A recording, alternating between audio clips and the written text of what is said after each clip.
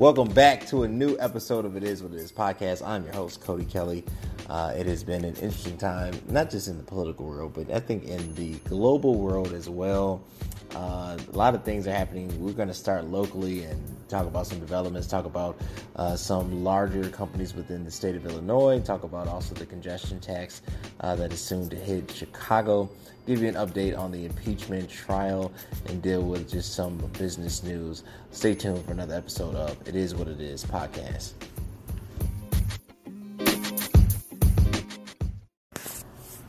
State Farm is on the decline. The nation's largest U.S. auto insurer is reporting market share drop in the year 2019.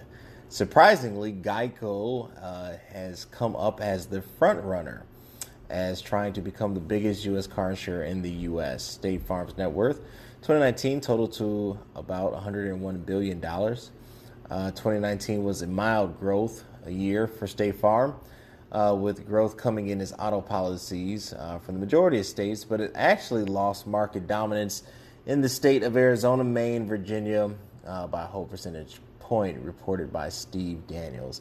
My thoughts, State Farm has the brand. Obviously, you see the NBA superstar Chris Paul, you see the amazing commercials. So there's just an automatic brand recognition, but as the economy develops and more entries into the marketplace, what is going to differentiate, especially attract younger insurers, ultimately is price and I would say service offering.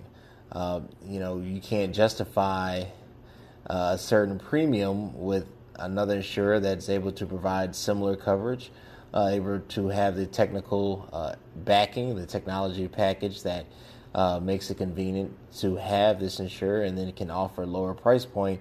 You lose your advantage. Brand recognition is great, but affordability is better than predictability in a sense. So as more and more competitors enter the market and more companies are understanding the need to have a value proposition for starting at the price point, premium insurers like State Farm will be volatile. Now, it doesn't mean that State Farm is going to just crumble and their dominance is going to just dissipate and basically they'll be having to fight for scratch, but it does state that basically things will become more niche and companies will have to loosen their broad stroke and focus on more of a tactical presence to acquire companies. So right now, State Farm is still number one, but be on the lookout for rising competitors. The Chicago real estate market is on fire, but it is not a consuming fire. Dennis Rodkin goes on to write that a 19th century home on Dearborn Street is sold for over $3 million, half of what it costs to rehab it. Currently, there are 13 Gulf Coast houses that are on the market for over $3 million. I think the problem that is occurring in the consistency of homes selling beneath the potential rehab is that price gouging is a real thing. And even though Chicago is a hot real estate market and basically real estate market trending is hot and is increasing, you can't overprice and you can't price yourself out. There's definitely a demand for buying, but it's only, like I said, a very niche demand, and you're getting a lot of rental demographic that is definitely having its face and being a factor in urban metropolises. So when you price something like above $3.5 million, obviously you're speaking to a certain clientele, a certain base. Most people just don't have $3.5 million or can qualify for a $3.5 million loan. So you're going to really deal with a few far and in between. And I think to stay competitive, you don't want to price yourself out. So what's happening is that obviously there is interest, but it's always going to come down to the price. Affordability is everything.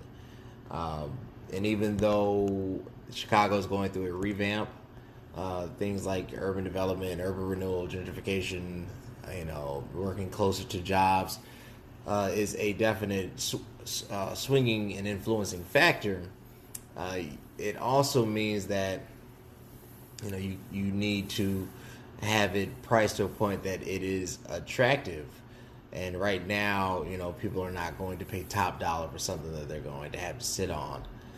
So this is the current trend. My thoughts is that when the market becomes more price fixated to the consumer, you will have a higher demand.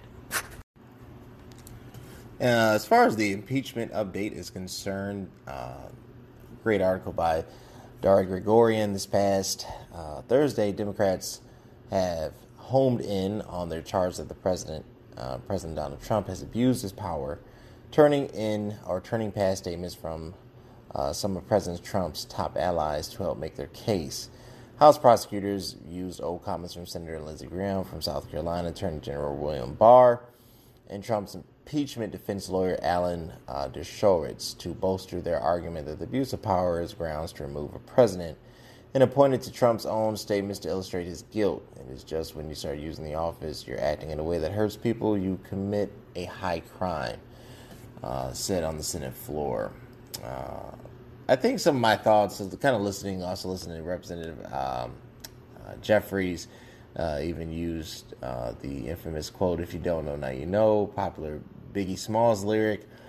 Definitely there's grounds there. The fact of, or how the impeachment trial is going to play out is if certain witnesses are allowed, and already Senator Mitch McConnell has stated that he will not allow new evidence of certain witnesses to be basically allowed to testify. So the question is this really due process, or is this political going through the motions? And right now, to me, even listening to some of the comments from Representative Schiff, that this is more of a good, valiant effort and political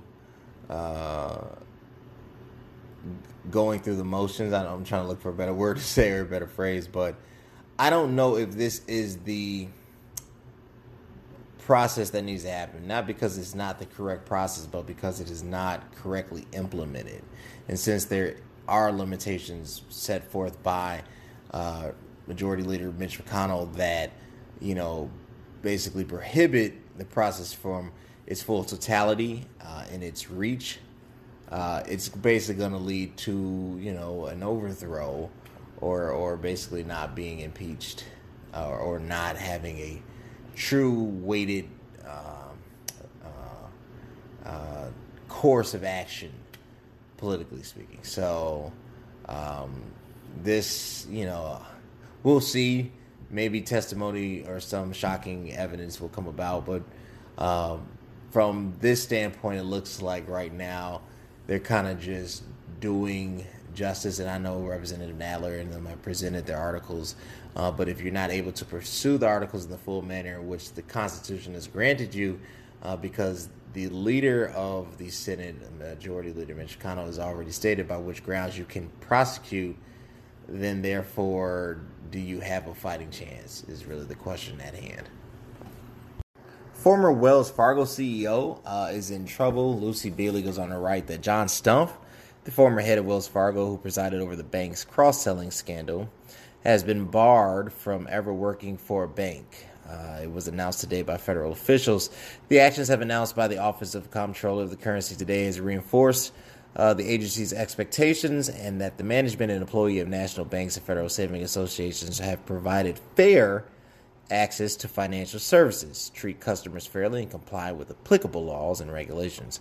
Comptroller of the Currency, Joseph Otting, has said in a statement that 8 former executives were fined in their role for sales fraud, including Carrie Tosselt, head of the Community Banking Division at the center of scandal. Stumpf has agreed to pay $17.5 million personal fine and facing a penalty that the regulators say could top $25 million.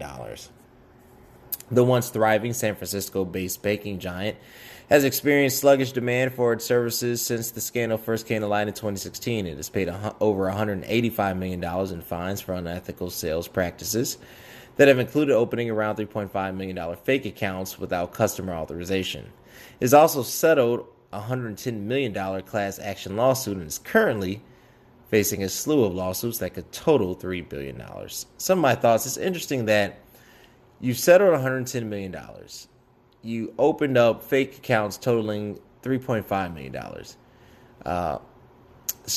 Stumpf, the CEO John Stumpf, has already paid and agreed to, or is agreeing to pay, $17.5 million personal fine.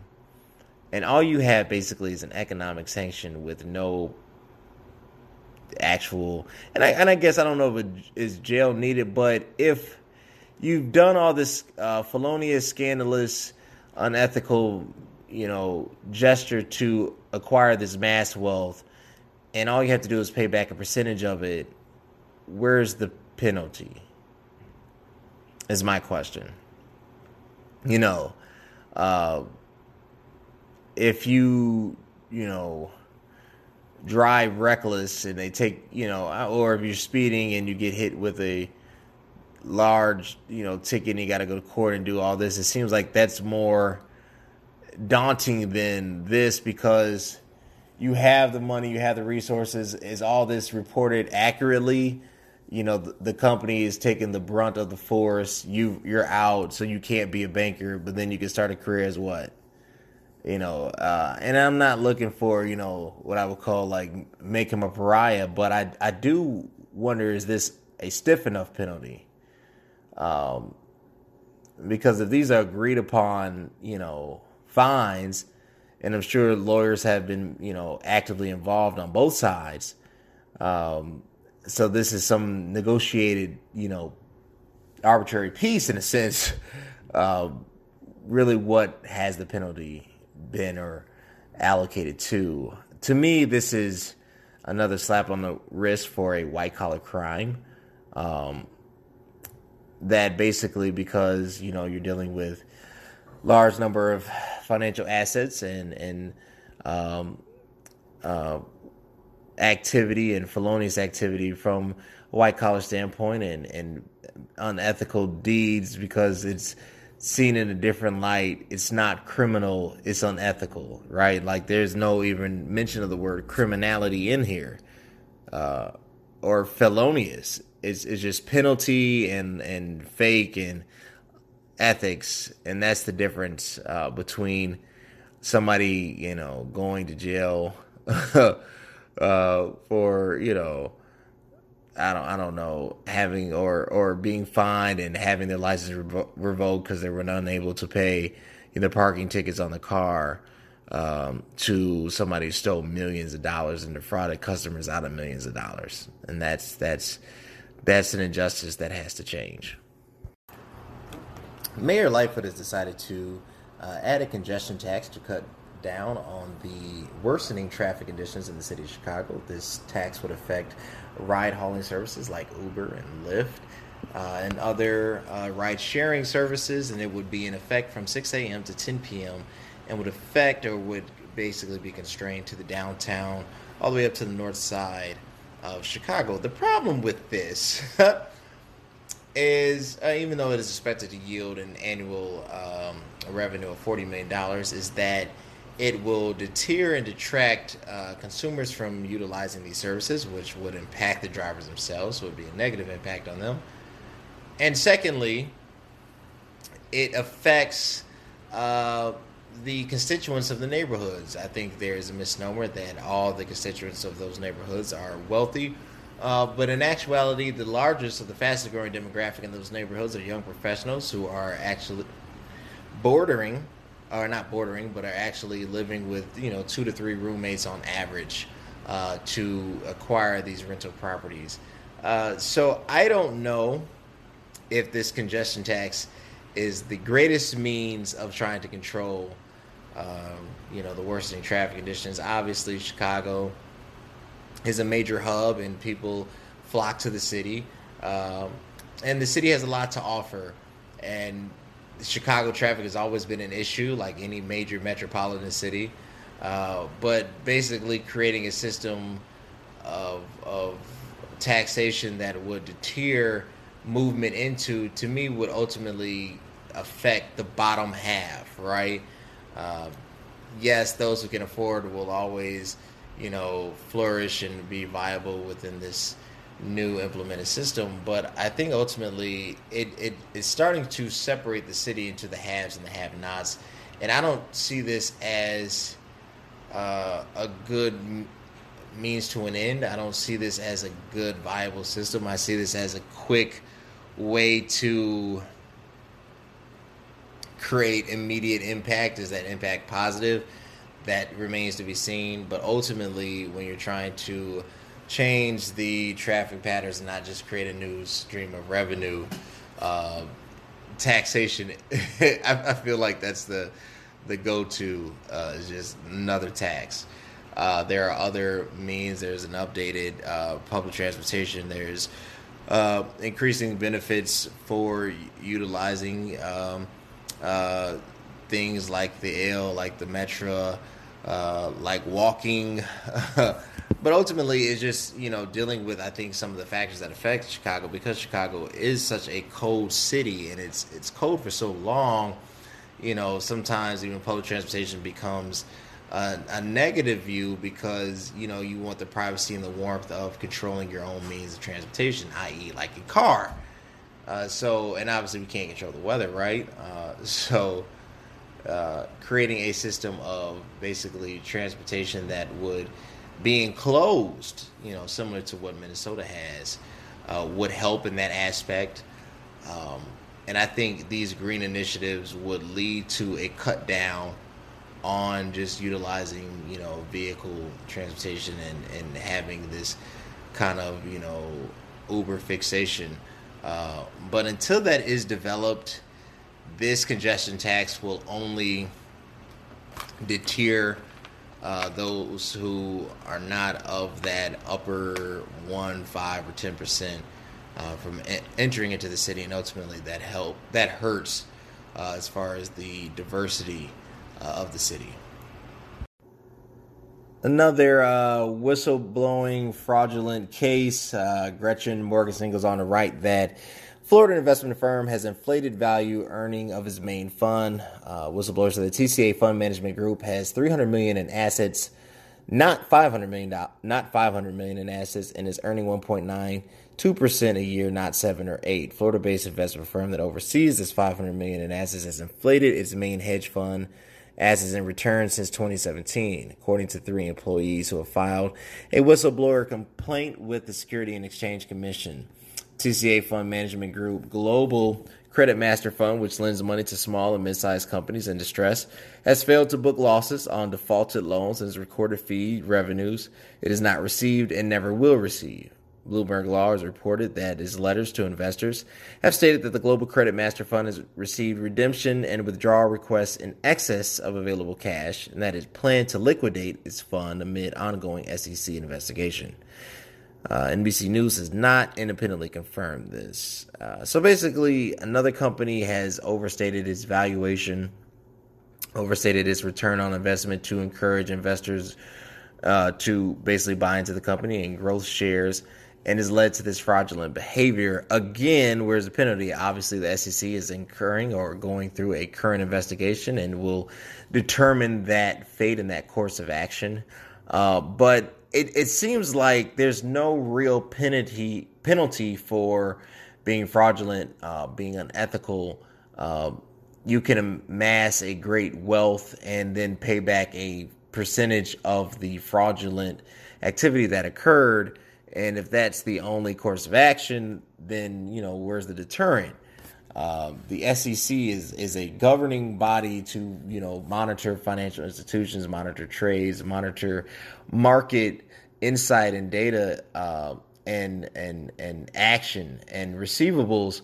But there's no the SEC is not like, roaming the streets of Chicago, right? It's a different type of, niche, is a different type of industry, different type of policing system, I guess you could call it that.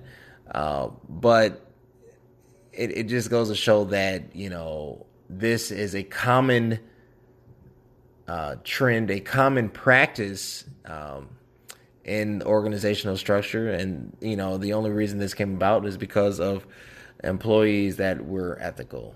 So this definitely has to be an injustice that has to be corrected. That's all the time I have. Definitely look forward to engaging with you again. I was able to bring needed information, pertinent information. Love connecting with you. Love engaging. Let me know what you want to hear. You can follow me on Instagram at CVMK. 33. Definitely going to put out some needed video footage, working to really build that up and build our digital presence. But until next time, it's been a blast. I'm your host, Cody Kelly with It Is What It Is podcast.